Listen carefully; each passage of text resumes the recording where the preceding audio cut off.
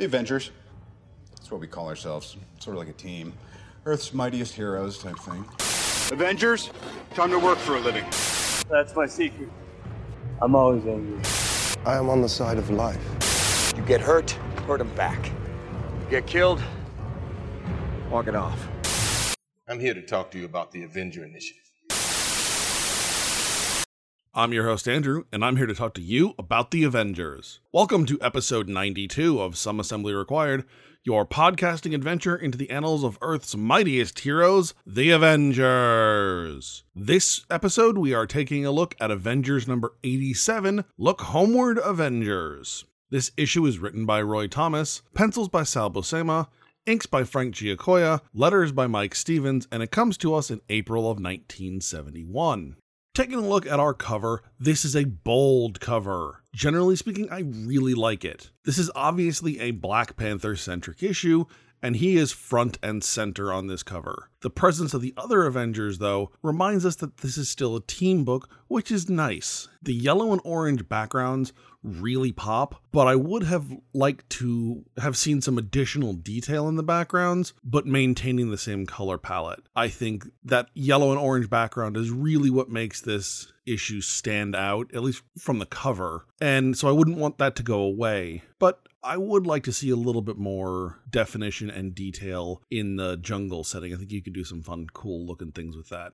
So diving into the meat of our issue, returning from their recent dimension-hopping adventure, the Avengers settle down for some well-deserved relaxation. While the general tone around the mansion is cautious, one Avenger can't help but be distracted in their newfound downtime. Questioned about it by Iron Man, Black Panther admits that he is suffering from homesickness, that most common of maladies. So once again, we start off this issue in Avengers Mansion, and much like he was in our previous issue, Vision is an epic buzzkill. Having said that, we do see a nice reference to Avengers number 58, referring to the fact that even an android can cry. So I like that little callback. It's touches like that as a dedicated fan really appeal to me because they are otherwise a throwaway line. But if you're a fan and you've read all of the previous issues, then it means something to you. So it doesn't take away from someone's enjoyment of the book if they don't know what it means, but it definitely adds to someone's enjoyment if they do know what it means. So while Goliath makes a really nice quip there, his response to Black Panther's homesickness is pretty cringeworthy. It may be well-intentioned, but it definitely comes off as offensive. The fact that Goliath is offering to buy him a tsetse fly, which is a very stereotypical jungle pest, at least stereotypical from the idea of someone who's probably uninformed. It's a name that stands out, so you just kind of grab for it. I appreciate Goliath's intent. His execution, though, needs work, which is a fairly common problem of Goliath in this era, especially the Hawkeye Goliath. It is, however, nice to see that Thor gets how Black Panther's feeling, because of the two of them, they probably have the most in common. They are both of royal blood. They are both outsiders in New York. They are outsiders kind of on the team, and they both are far from home and either don't get back there or don't get back there anywhere near often enough. So Thor is definitely someone who can understand how Black Panther feels. Thankfully, he's not the only one, because in an effort to help their teammate, Quicksilver and Scarlet Witch encourage Black Panther to tell them about his home, because they've never been. So with this, Black Panther begins to regale the Avengers with the story of how he became Black Panther, the legendary protector of Wakanda. This is a great change of subject by Scarlet Witch and Quicksilver, and although Black Panther sees through their ruse and decides to take things in his own direction, he's able to enjoy this. You know, he always enjoys doing his own thing, but he takes their suggestion and their hint and goes with it, but does his own thing with it, makes it his. And I think that adds to the story, and it also, as we'll see by the end of this, helps him deal with his homesickness a bit. So as son of the great chief T'Chaka, T'Challa was groomed from birth to follow in his father's footsteps. Soon after sharing the secret of vibranium with his son, T'Chaka is killed by Klaw. Refusing to give him the vibranium that he sought for his sound transformer, Klaw orders his men to cut the chief down. So the initial image we see of T'Chaka, it's not quite Jack Kirby, and although there are pieces that are kind of aping Kirby style a little bit, mostly in T'Chaka's shield. I would say this is a very impressive image. Like I said, it's not quite Kirby, but it's close and it's not overdone, right? When we talked about how much I don't like when people try and ape Kirby's style, it's because they do too much, like Archon's Planet, where there was just so much that could be done. The shield is just enough, especially on this page. It doesn't take up that much space, and it's well done such that you definitely feel like it is invoking the style of Kirby, but that Sal Buscema accepts that he's not Jack Kirby and that he's not trying to do the whole page as Jack Kirby. I'm also pretty keen on the color palette they choose for T'Chaka because it invokes a wonderful sense of a setting sun. And Africa, much like where I'm originally from of Phoenix, is known for beautiful sunsets. So I understand what that color palette looks like. And I think they do a really great job of capturing that with those colors. So here, the backstory that we're given makes it look like Wakanda is a fairly stereotypical native culture at the time of Klaue's first appearance in the country. Now, in the future, I don't think this is really the case, and my understanding is that it is more portrayed as a culture that has a more traditional lifestyle, being in harmony with nature and embracing their unique culture, but also harmonizing with their advanced technology, much like we see in the Black Panther film. That's really a more modern take on Black Panther and on Wakanda. And again, not just in the film, but in comics as well. Still being a young man, T'Challa is sent away for his schooling, while the kingdom is ruled over by M'Baza, the witch doctor and his father's most trusted advisor. Accompanying him on his journey is M'Baza's son, Batumba. For years, the pair are inseparable, studying and competing with one another, but remaining close friends. After graduation, the pair return to Wakanda so that T'Challa may finally claim his throne. We get a nice little training education montage panel. It's them performing science and competing in track and field and swimming, a little bit of flirtation going on, and graduating from college. But honestly, my biggest takeaway from this is Batumba's Billy D. Williams style mustache that, although it's a decade too soon for Empire Strikes Back, I really dig. It is very 1970s, and it is very, very smooth looking. Of course, much like Billy D. Williams, but I think it's a good look for this character, and it helps differentiate the two gentlemen more than the art sometimes lends itself. On his arrival, T'Challa is greeted by M'Baza and immediately must begin the trials that will prove he is worthy of succeeding his father as chief. First, he must face off against a half dozen of the best warriors, a challenge he quickly competes, though a lesser man would have fallen before any one of his foes. Next, T'Challa must hold a vigil in the Temple of the Panther God. Again, having successfully completed his task, T'Challa is led into a gigantic panther statue where he finds the costume of the Black Panther. Donning the suit, T'Challa emerges to the cheers of an assembled crowd and is ready to face his final trial. T'Challa must travel to the Great Plateau and obtain the rare heart-shaped herb. If successful, T'Challa must then eat the herb in order to gain the powers of the Panther. With this, T'Challa sets out to fulfill his destiny. In a few of these panels where Black Panther is proving his worth against a number of warriors in the tribe, a few times it actually looks like there are more than the 6 warriors that M'Baza specifies. However, on a careful count, we find that there are in fact the right number. During the fight, some of the limbs kind of go in odd directions, making them seem like they're extra, but I love this level of consistency. It's important to me. I have OCD, and when things like this aren't quite right, it drives me absolutely nuts. So I appreciate them making this consistent 15 years before I was ever born. Thank you.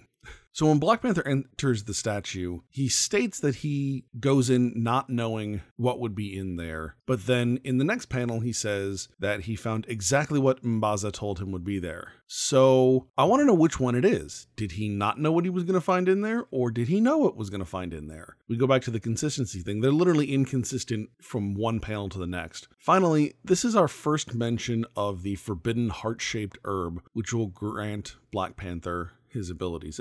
At least it's the first mention in Avengers. As things go on, obviously this becomes more a deeper part of the Black Panther lore, but right now, this is our first introduction to the idea.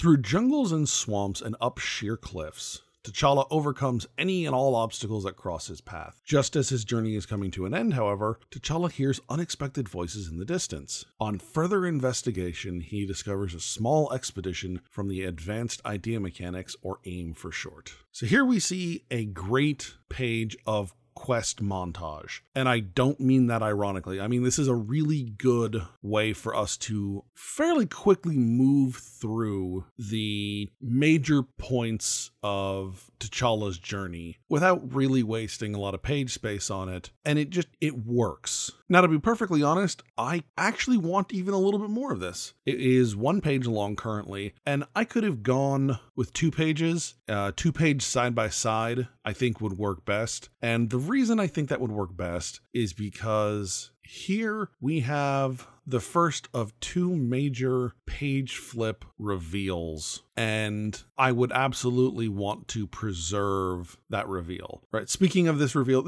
this one I was definitely not expecting, and this is the introduction of AIM to the story.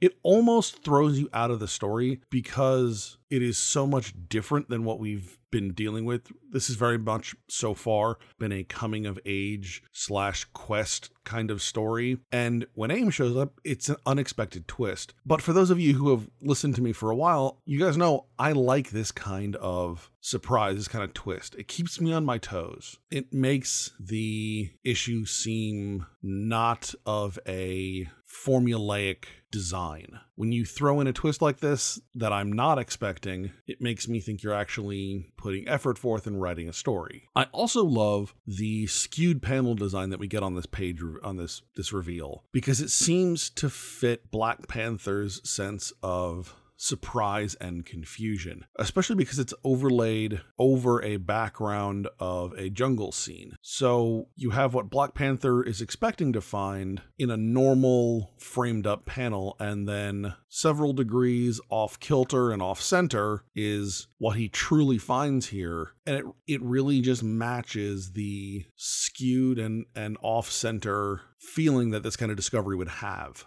The AIM team busily loads up a shipment of refined vibranium for transport back to their headquarters. As T'Challa contemplates the ramifications of his discovery, he himself is discovered by a hidden camera left behind by AIM. The young king is quickly ambushed by the now alerted AIM squadron. So I like that AIM gets the drop on Black Panther. He's literally facing off against a foe he knows absolutely nothing about, so it makes sense to make him fight at a disadvantage. Now, having said that, he's obviously a better fighter than these AIM minions, and we see that they are really no match for Black Panther in kind of a one-on-one situation. Although surprised and outnumbered, T'Challa quickly takes the advantage and shows off the incredible power now under his control. His speed, strength, and agility end up proving no match for the technological wonders of AIM, however, and he is soon brought down by their portable Sonatron. While he recovers, Black Panther demands to know who is responsible for this brazen act of thievery. The traitor is soon revealed to be none other than T'Challa's close friend, Batumba. In the process, AIM also reveals that their intent is to beat both the US and Soviets to the moon using a rocket constructed of vibranium, eventually leading to an invulnerable space station made of the same metal. Obviously, with this book coming out in 1971, this is after the Apollo 11 missions, and, man has landed on the moon. We know how the space race ended up. But because this is a flashback, and it's likely going back several years, this idea works, at least as long as you remember that fact. I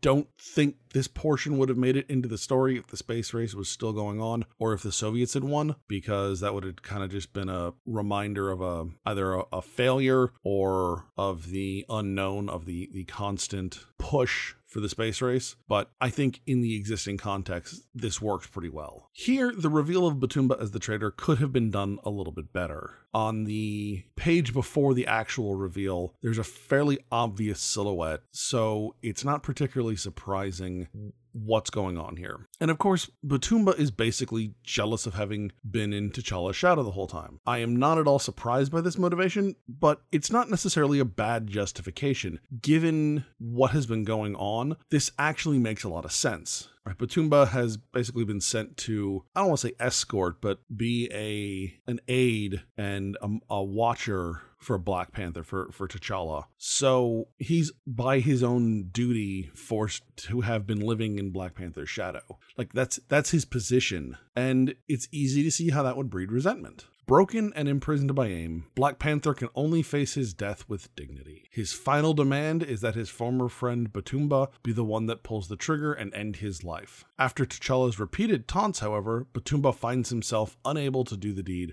and instead decides to free his friend and make their escape. I love that T'Challa is taunting Batumba, and I think the panel layout here is just wonderful, with Black Panther's face getting bigger and bigger and bigger as he's yelling, "Pull it, pull it, pull it," louder and louder. I'm a little miffed at the fact that Batumba can't pull the trigger, but I think this scene works well enough. Though I think it has a lot more to do with the physical reaction of Batumba. He really just sells the situation, especially the way he blows off the fact that he couldn't kill his best friend. AIM, it seems, is less forgiving than the Wakandan king, however, and they attack both T'Challa and Batumba. With his enhanced abilities as Black Panther, T'Challa is able to avoid the onslaught, but Batumba is not so lucky. With the AIM soldiers defeated, Black Panther returns to Batumba's side just in time to comfort him in his final moments. Leaving the body behind, Black Panther returns to his kingdom a changed man. So there's some great action here at the end, with the fight between mostly Black Panther and the AIM minions. And it is a bit of a heart-wrenching moment here at the end when Black Panther is forced to comfort his friend in his final moments. Now, I do have to ask, though, what the hell, Black Panther? Because he literally just leaves his friend's body lying in the cave. Like, maybe he went back, sent people back for it later or something. Who knows? But, he doesn't even bother to bury him. Like, he just leaves the body laying in the cave. That's kind of messed up. Back in New York, the Avengers listen to the end of the story and offer words of sympathy and comradeship to Black Panther. As he leaves the room, Black Panther informs the Avengers that M'Baza, who has been ruling Wakanda as T'Challa's regent, has died, and so Black Panther must now choose whether to return home or to stay with the Avengers. Overall, this is a pretty good book. Again, it's a very Black Panther-centric book, and this is a time when Black Panther himself doesn't have his own book, so if you want a Black Panther origin story, this is where it's going to happen. And I think they do a good job, of fitting it in terms of the overarching narrative of Avengers. This isn't forced in, this isn't shoehorned in somewhere where it doesn't really belong. This issue fits nicely into the position it's in, especially we're going to get one more issue and then we're going to dive into the Kree Skrull War. So it's nice to have a bit of a down moment before we really swing into heavy action. In this book, we get two examples of comics as a storytelling medium and how the physical structure of a comic book can be used to better tell the story. One of them is an excellent example of how a page turn is used in order to enhance the impact of a reveal. The second example isn't nearly as strong because it teases the reveal on the page before and does so in a way that gives it away in large portion. But overall, this book does a pretty good job of demonstrating how to use the visual aspects of a comic and how they can enhance the storytelling experience when done properly. I also love how this story brings the rest of the Avengers a little bit closer to Black Panther. He's always been a little bit distant from his teammates, and I feel like that hurts his interactions with the team as a whole. By letting them inside his world a little bit more, he is making himself a little more vulnerable and allowing the Avengers to understand who he is and how he functions. Yes, he's still a bit of a loner and a little bit of an outsider, but he's now a loner that's a little bit closer with his friends and teammates. And that's a nice feeling. It helps this team cohesion a little bit more, especially in a time period where it's felt like there's kind of a core team and then the expanded team, and that things kind of fluctuate within that. So I think it brings the expanded team a little bit tighter towards that core team. Remember, you can find us at AvengersAssembly.com. You can follow us on Facebook, Instagram, and Twitter, and you can find this podcast on iTunes, SoundCloud, and YouTube. Before we go, I do want to say a thank you to several of you who have reached out to me in recent months to check up on me, see how I was doing in these uncertain times in which we live. I greatly appreciate you guys doing that, and I would like to extend a similar offer. If anyone feels the need to reach out, they need someone to talk to, just about anything, in this time period, feel free to email us at andrew@avengersassembly.com. Next episode, we are going to be taking a look at Avengers number 88, The Summons of Cyclops. All right, hey. All right, good job, guys. Let's just not come in tomorrow. Let's just take a day. You ever tried shawarma? There's a shawarma joint about 2 blocks from here. I don't know what it is, but I want to try it.